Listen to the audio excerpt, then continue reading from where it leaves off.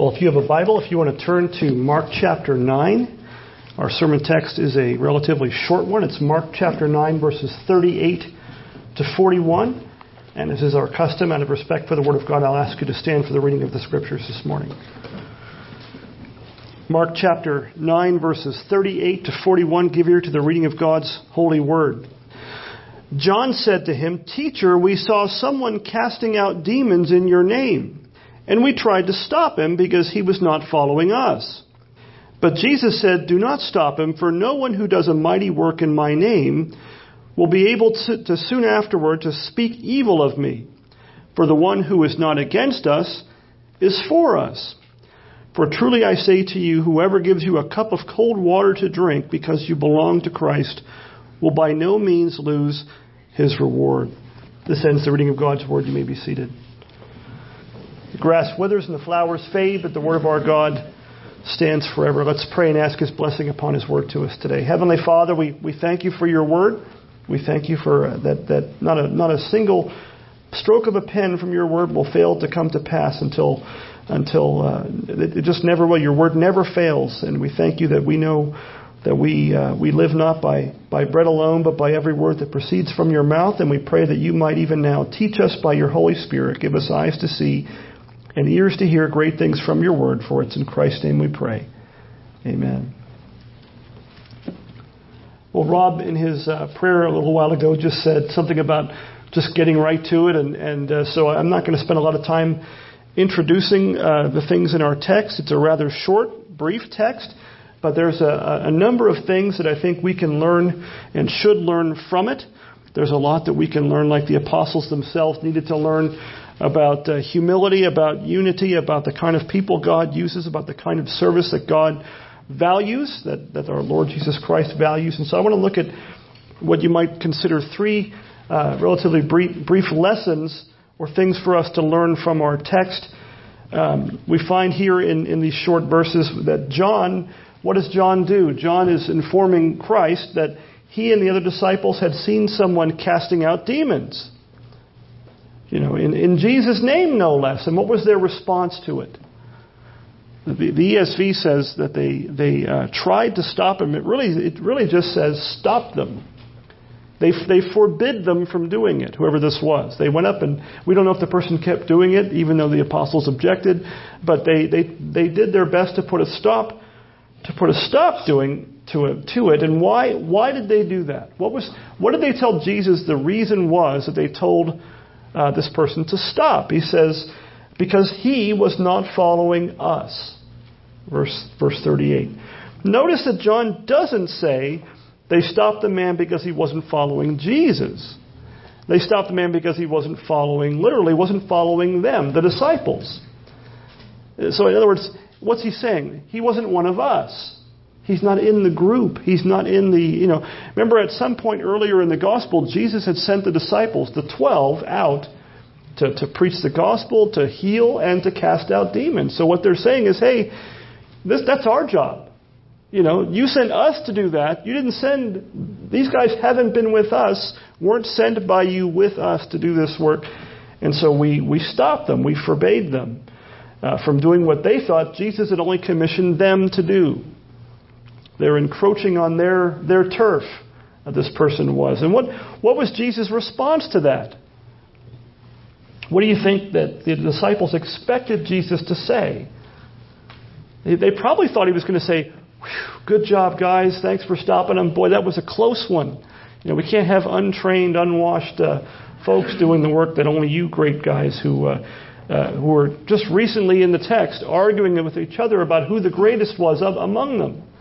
We don't want to, 12's enough. It's hard enough to divvy up the glory between 12, much less some other guy that wasn't with them." But no, Jesus says the exact opposite probably of what they thought he was going to say.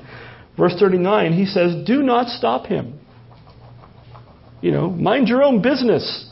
Don't stop him." And why not? Why did Jesus tell them not to stop this person or any such person like him? Because Jesus says, quote, "No one who does a mighty work in my name will be able soon afterward to speak evil of me, for the one who is not against us," and Jesus is kind enough to say us and not just me, The one who is not against us is for us. Now, the fact that Jesus was doing this casting out of demons in Jesus' name in particular shows that in some way he really was following Christ. There are others in the Scriptures in the New Testament, in the Gospels in particular, who tried to cast out demons in Jesus' name and failed to do so. In the New Testament we see that, but that's not the case here. This wasn't somebody using Jesus' name as some kind of a magic phrase or something and hoping and crossing his fingers that it was going to work. This person actually was following Christ. We don't know how long he had been hearing him teach, and he actually had cast out demons. And it's got to be a little ironic that if you're familiar with the text and the verses just prior to this, what did we see the disciples trying to do and failing to do? Casting out demons. Remember the boy? The boy's father came to Jesus and said, "Hey, I brought my son to your disciples. This demon was casting him to the ground, throwing him in the water and into the fire, trying to kill him. And your disciples couldn't do anything." That's probably still ringing in their ears when this happened. We don't know how much soon afterward this had happened, but it surely shouldn't escape our notice that they had just failed to do something. And here's this guy they don't even know casting out demons in Jesus' name. Well, it brings to mind the account of Moses from Numbers chapter 11. You might be familiar with the text, Numbers 11, verses 24 to 29. It says this: "So Moses went out and told the people the words of the Lord." That was his job as the prophet, right? "And he gathered 70 men of the elders of the people and placed them around the tent of meeting. Then the Lord came down in the cloud and spoke to him, and took some of the Spirit that was on him and put it on the 70 elders. And as soon as the Spirit rested on them, they prophesied, but they did not continue doing it." Continues, Now two men remained in the camp, one named Eldad and the other named Medad.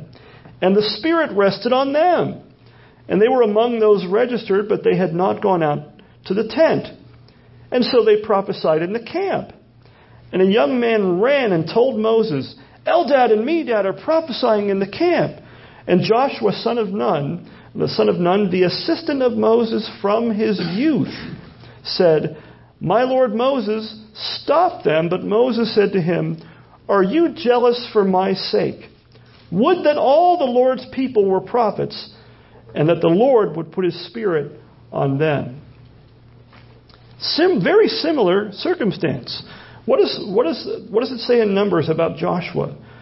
It says he was the assistant of Moses from his youth. I'm your main guy. I'm the one that's been serving you all this time, is what he's kind of saying.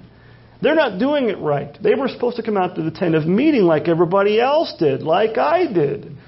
And here they are. They stayed back at the camp, and they're prophesying back at the camp. Moses, you got to do something. Same kind of situation. And Moses, his words are exemplary and something we should seek to emulate. He says, "Are you jealous for my sake?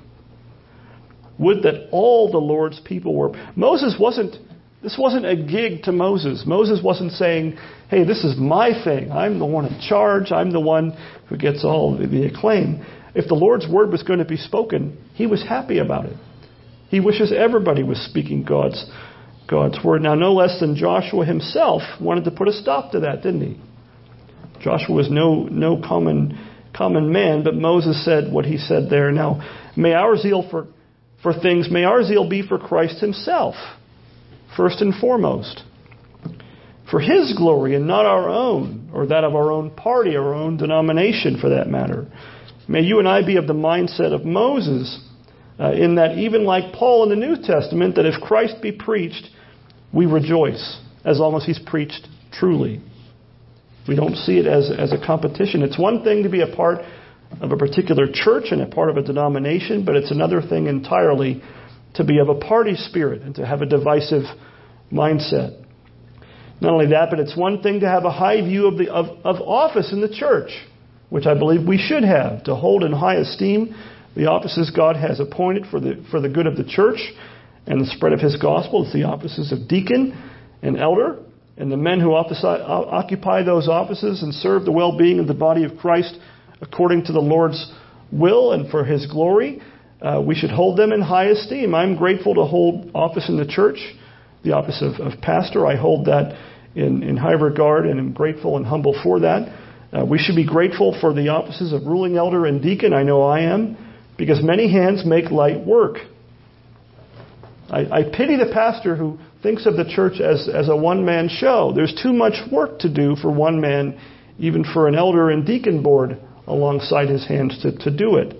There's much work to do, and the work never seems to be done. But the work that needs to be done is more than even elders and deacons can do by themselves. God has not put those officers in the church to do all the work of ministry, has He? Not by a long shot. We must be a church, and any church should be one that encourages in every member ministry. Every believer is not called to church office. That's probably not a newsflash. Frankly, most Christians are not called to office in the church. Most are not. Frankly, that's the case. But every believer, every single one, we just had Pentecost Sunday last week. Every believer is gifted by the Holy Spirit Himself for ministering in some way in Christ's church. Every single one. If you're a believer, that means you. Doesn't matter how young you are, doesn't matter how old you are. If you are a believer in Christ, the Holy Spirit has given you a gift from Christ to serve in some way in the church. 1 Peter 4, verses 10 to 11, it says this: As each has received a gift, use it to serve one another as good stewards of God's varied grace. Whoever speaks, as one who speaks oracles of God. Whoever serves, as one who serves by the strength that God supplies, in order that in everything God may be glorified through Jesus Christ. To Him belong glory and dominion forever and ever. God is glorified. Christ is glorified when we serve in whatever way God has gifted you to do so. So let us, as a church, let us not seek only what we can get out of the church, even what we can get out of worship. Now, I hope you get something out of worship every Sunday. I hope you get something out of serving. But let's seek what we may give, what we may contribute, how we may serve one another in the church. And we just heard something similar to this earlier in the chapter when Jesus told the disciples in verse 35, if anyone would be what? First, he must be last of all and servant of all. It's that old John F. Kennedy quote, ask not, I won't say his ask not what your country can do for you. Well, in a similar sense, ask what you can do for the Lord and His church. That's what we should be thinking. Not only that, but as a church, you and I have to refuse to see ourselves as being somehow in competition with other evangelical Bible-believing churches. I think that's one of the worst scandals in the life of the church, and probably always has been.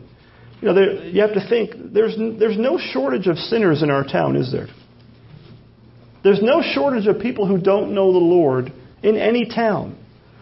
If a town had a church like they used to have when I grew up, a church on every corner, you still would not run out of people who don't know the Lord and need to hear the gospel. As the saying goes, they say a rising tide does what? Lifts all boats.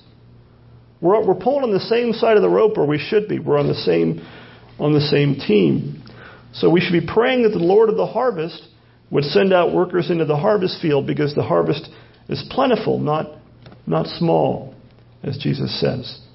We should pray that the Lord would fill our church and draw sinners to Himself through the preaching of the gospel. But let us pray the same for our fellow churches in town who believe and preach the Word of God in sincerity and truth. If there's a body of sincere believers in Christ in this town or anyone else that's filled with people with whom you and I will spend eternity in heaven with the Lord Jesus Christ, then if they succeed, we succeed. If they succeed, we should rejoice. For their only true success and glory, which is not measured by budgets and buildings, is Christ's success and glory. J.C. Ryle writes this. He says, we may think our fellow Christians mistaken in some points. And I admit that I do think that at times. We may fancy that more would be done for Christ if they would join us, and if all worked in the same way. We may see many evils arising from religious dimensions and divisions. But all this must not prevent us rejoicing if the works of the devil are destroyed and souls are saved. Is our neighbor warring against Satan? Is he really trying to labor for Christ? This is the grand question. Better 1,000 times that the work should be done by other hands than not done at all. Amen. Well, the next thing I think our text would teach us is to not despise little things. To not despise little things. Notice in our text, it's not just the big things. It's not just what Jesus calls the mighty work. The mighty works, such as casting out demons, that Jesus commends and rewards. That's what the man was doing, right? He's casting out demons in Jesus. That's a pretty big thing. Not everybody, apparently even the disciples, could always do it. And yet he was doing such a mighty work. Jesus says, no one who does such a mighty work in my name can soon afterwards speak evil of me, kind of thing. But he doesn't stop there. He doesn't stop there at all. Look at verse 41. He says, "For truly I say to you, whoever gives you a cup of water to drink because you belong to Christ will by no means lose his reward." It's a pretty big spectrum of service. Mighty works, casting out demons, the big impressive stuff, the flashy stuff, and then giving somebody a cup of cold water because they belong to Christ. Because they are literally of Christ, is what he said. A cup of water for the sake of Christ is an act noticed by the Lord himself, and one that will be rewarded, he says, by him as well. Think about that. Now, we live in an age, especially with social media, as some of you know, we live in an age of self-promotion where many do charitable things only if a camera is rolling. Everything seems to be a photo op in our day. Everything is an opportunity for publicity. We serve to be seen. There's a word for that. That's Pharisaism. That's the religion of the Pharisees. If you only do it when people are watching, there's something wrong. Jesus actually condemns that kind of thing, doesn't he? In very strict, stern words. It's a self-centered, hypocritical ministry. Matthew 6, verses 1 to 4, Jesus Christ says this. He says, "Beware of practicing your righteousness before other people in order to be seen by them. For then you will have no reward from your Father who is in heaven. Thus, when you give to the needy, sound no trumpet before you, as the hypocrites do in the synagogues and in the streets, that they may be praised by others. Truly I say to you, they have received their reward.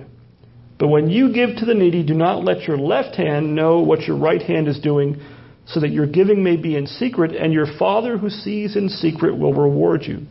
What reward did the Pharisees have? They had exactly what they were aiming for, to be seen. They were looking to have others be impressed by them. And that's as far as their reward would ever go, because that's all they really were looking for. They weren't serving Christ. They weren't serving God at all. What does he say? Serve in a way that doesn't make it known to others, and your Father who sees in secret, verse 4, will reward you. It's an act of faith. When nobody's looking, it's a lot harder to do a good deed. But it's not that much harder to do a good deed when you know that the Lord himself is actually watching and taking notice. Even a cup of cold water for someone to drink. To be practicing righteousness, Jesus says, before other people, to be seen by them, is to do so for your own benefit and for your own glory, not for Christ and his glory. Such works, whether mighty as casting out a demon, or minuscule in the world's eyes, giving a cup of cold water, will have no reward from your Father who is in heaven if it's done in that way. But you and I should be assured that real ministry that's pleasing to Jesus Christ, and which he is even pleased to reward, isn't just the big things. It's even the little things. That cup of water, small acts of kindness, cups of water, a meal given to the servants of Christ's gospel and towards the least of these. That's what Christ values. The Apostle Paul writes in Galatians 6, 9 to 10, he says, let us not grow weary of doing good. Why? For in due season we will reap if we do not give up. So then, as we have opportunity, let us do good to everyone, and especially to those who are of the household of faith. We don't restrict our good deeds to the church walls. We don't restrict our good deeds, our acts of charity and kindness and help to those who are on the church roll. It should be especially to them, to each other, to your brothers and sisters in Christ, to be sure. But we should be trying to do good to everyone, to someone, especially each other. And do it in the name of Christ and keep on doing it. Why? For in due time the Lord Christ will bless your efforts and no doubt bless you for those efforts as well. And that leads us to our third point, and that is good works and rewards.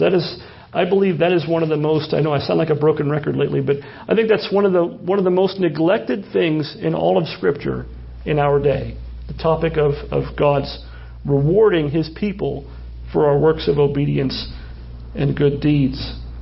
That's one of those subjects that seems to really have fallen on hard times again in our day. Now, for some reason, I think this topic makes people nervous.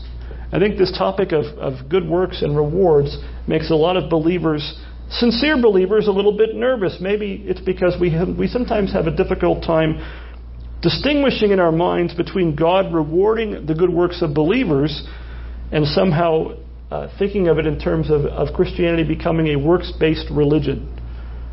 And for sure we have to be careful how we articulate and explain and understand these things, but we do have to be careful that we don't throw out things that Christ has said in the Word of God for our benefit and for our good and for His glory because we're nervous how it might be mistaken or misunderstood.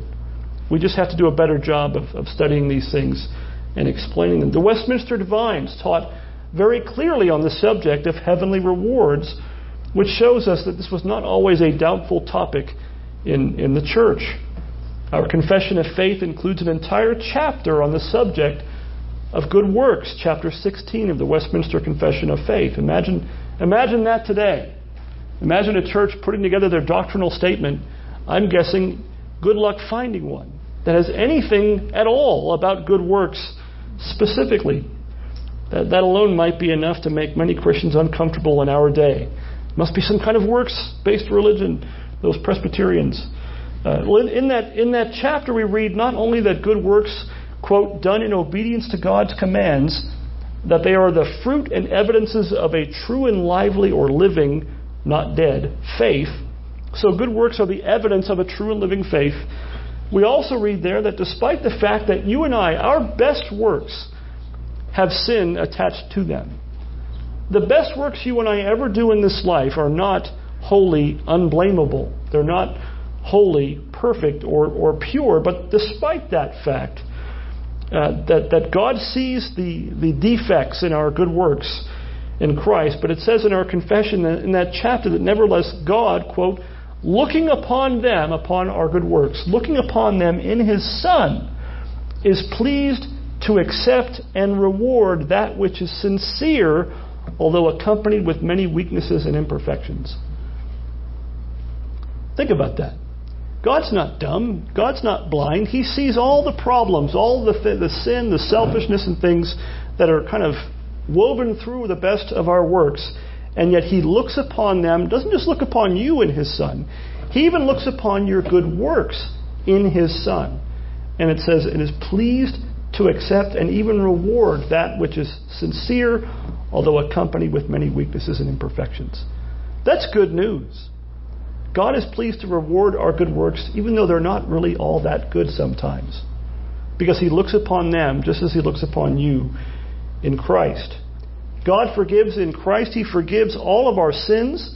He accepts you. He accepts your persons. Through Christ alone, that's justification by faith. But He's also pleased to accept your good works by looking upon them in His Son as well. Titus chapter 2, verse 14, Paul says this, that Christ Jesus, quote, gave Himself for us. He's talking about His death. Gave Himself for us to redeem us from all lawlessness, so that, redeem us from our lives of sin, and to purify for Himself a people for His own possession. And then he adds, who are zealous for good works. Jesus didn't just die to save you from your old ways of sin, although He did do that. He also saved you for a positive purpose, that we might walk in newness of life and be zealous for good works. If that doesn't make you zealous for good works, I don't know what will encourage you to do that. Well, not only that, but our confession has a chapter that makes people really nervous, the chapter on the law of God, chapter 19 of our confession of faith. I hope if you have never read it, that you will grab a copy on your way out and read that this afternoon or read it sometime soon. If you've already read it, reread it and see what it has to say. I think there's a lot of helpful things that would be beneficial to the church in our antinomian age. But this is what it says. This is a long quote, and I apologize for that, but I don't want to skip part of it and leave the context out. It's Confession of Faith 19:6. It says, although true believers are not under the law as a covenant of works, to be thereby justified or condemned. We are not under the law as its curse hanging over us anymore if we're in Christ. Yet it is of great use to them. You know, the law is of great use to you as a Christian, as a believer. It is of great use to them as well as to others, in that as a rule of life, informing them of the will of God and their duty, it directs and binds them to walk accordingly, discovering or showing also the sinful pollutions of their nature, hearts, and lives, so as, examining themselves thereby, they may come to further conviction of, humiliation for, and hatred against sin. The law shows us our sin. Paul says, by the law is the knowledge of sin. Together with a clearer sight of the need they have of Christ and the perfection of His obedience. In other words, the law shows you your sin. It reminds you, even as a Christian, of how much you need Christ. That on your own, we have no righteousness to speak of with which to stand before a holy God. But in Christ, we have perfect righteousness accounted to us by faith. And this is what it says after that. It is likewise of use to the regenerate, that's to the born again, to restrain their corruptions. The law restrains our corruptions by the Spirit's work, in that it forbids sin, and here it is, and the threatenings of it serve to show what even our sins deserve, and what afflictions in this life they may expect for them, although freed from the curse thereof, threatened in the law. So, as believers, we're freed from the curse of the law. But the law, God's commandments, shows us what afflictions, what discipline in this life we can expect for breaking His law and living in a way that's contrary to it. And then he adds this. The writers add this. The promises of it, the promises of the law, the promises of it in like manner, just like the other part, show them God's approbation or approval of obedience, and what blessings they may expect upon the performance of them, although not as due to them by the law as a covenant of works, so as a man's doing good and refraining from evil, because the law encourages to the one and deters from the other, is no evidence of his being under the law and not under grace. That last phrase basically means there's nothing unspiritual about obeying God's commandments because they are commanded. There's nothing unspiritual about obeying the prohibitions against sin because they're commanded. That's what you're supposed to do. That's why they're called commandments in the first place. There's nothing unspiritual about obeying God's commandments. But what does he say there? What do they say? The promises of the law in like manner show us God's approval of obedience and what blessings they may expect upon the performance thereof. Here's a trivia question. Not trivia. Does God bless the obedience of His people, of His redeemed people? Yes. We should never be ashamed to affirm that or believe that or live and act upon that. That is not works righteousness. That is not trying to earn your salvation. That's not trying to earn God's approval. But God blesses obedience, and He disciplines disobedience. Sounds like a loving father, doesn't it? God gives us believers, promises in His law, promises of blessing or reward for our obedience to His law. And based on God's promise, not upon our own presumption, we may, it says there, expect, that's a strong word, expect blessings from our Heavenly Father for obeying His law. Although not as something that He owes us. We don't do it and then go, where's my blessing? That's not how that works. It's not a covenant of works. We don't earn God's blessings by our obedience. Even then, it's a blessing and a reward, not something we earn. Our best works are blameworthy in some ways, but what do we have in Scripture? God has annexed promises of blessing even to his commandments. He's added promises of blessing to his commandments, as a wise father does with his beloved children. And where do I get that from? I get that from the 10 Commandments. Exodus chapter 20, verse 12, the 5th commandment. We have some of our children here in the front row. What is the 5th commandment, kids? I won't put you on the spot, but it's this. Exodus 20, verse 12. Honor your father and your mother. That's the 5th commandment. And what does it say after that? That your days may be long in the land that the Lord your God is giving you. What does the law say there? God put a promise attached to the 5th commandment. And why would God possibly do that? To encourage obedience. He's saying, honor your father and mother. You know, that could have been a very short commandment. You don't have that same promise of blessing, although I think it's implied, when he says in the 6th commandment, thou shalt not murder. You would hope no one would need motivation to not murder.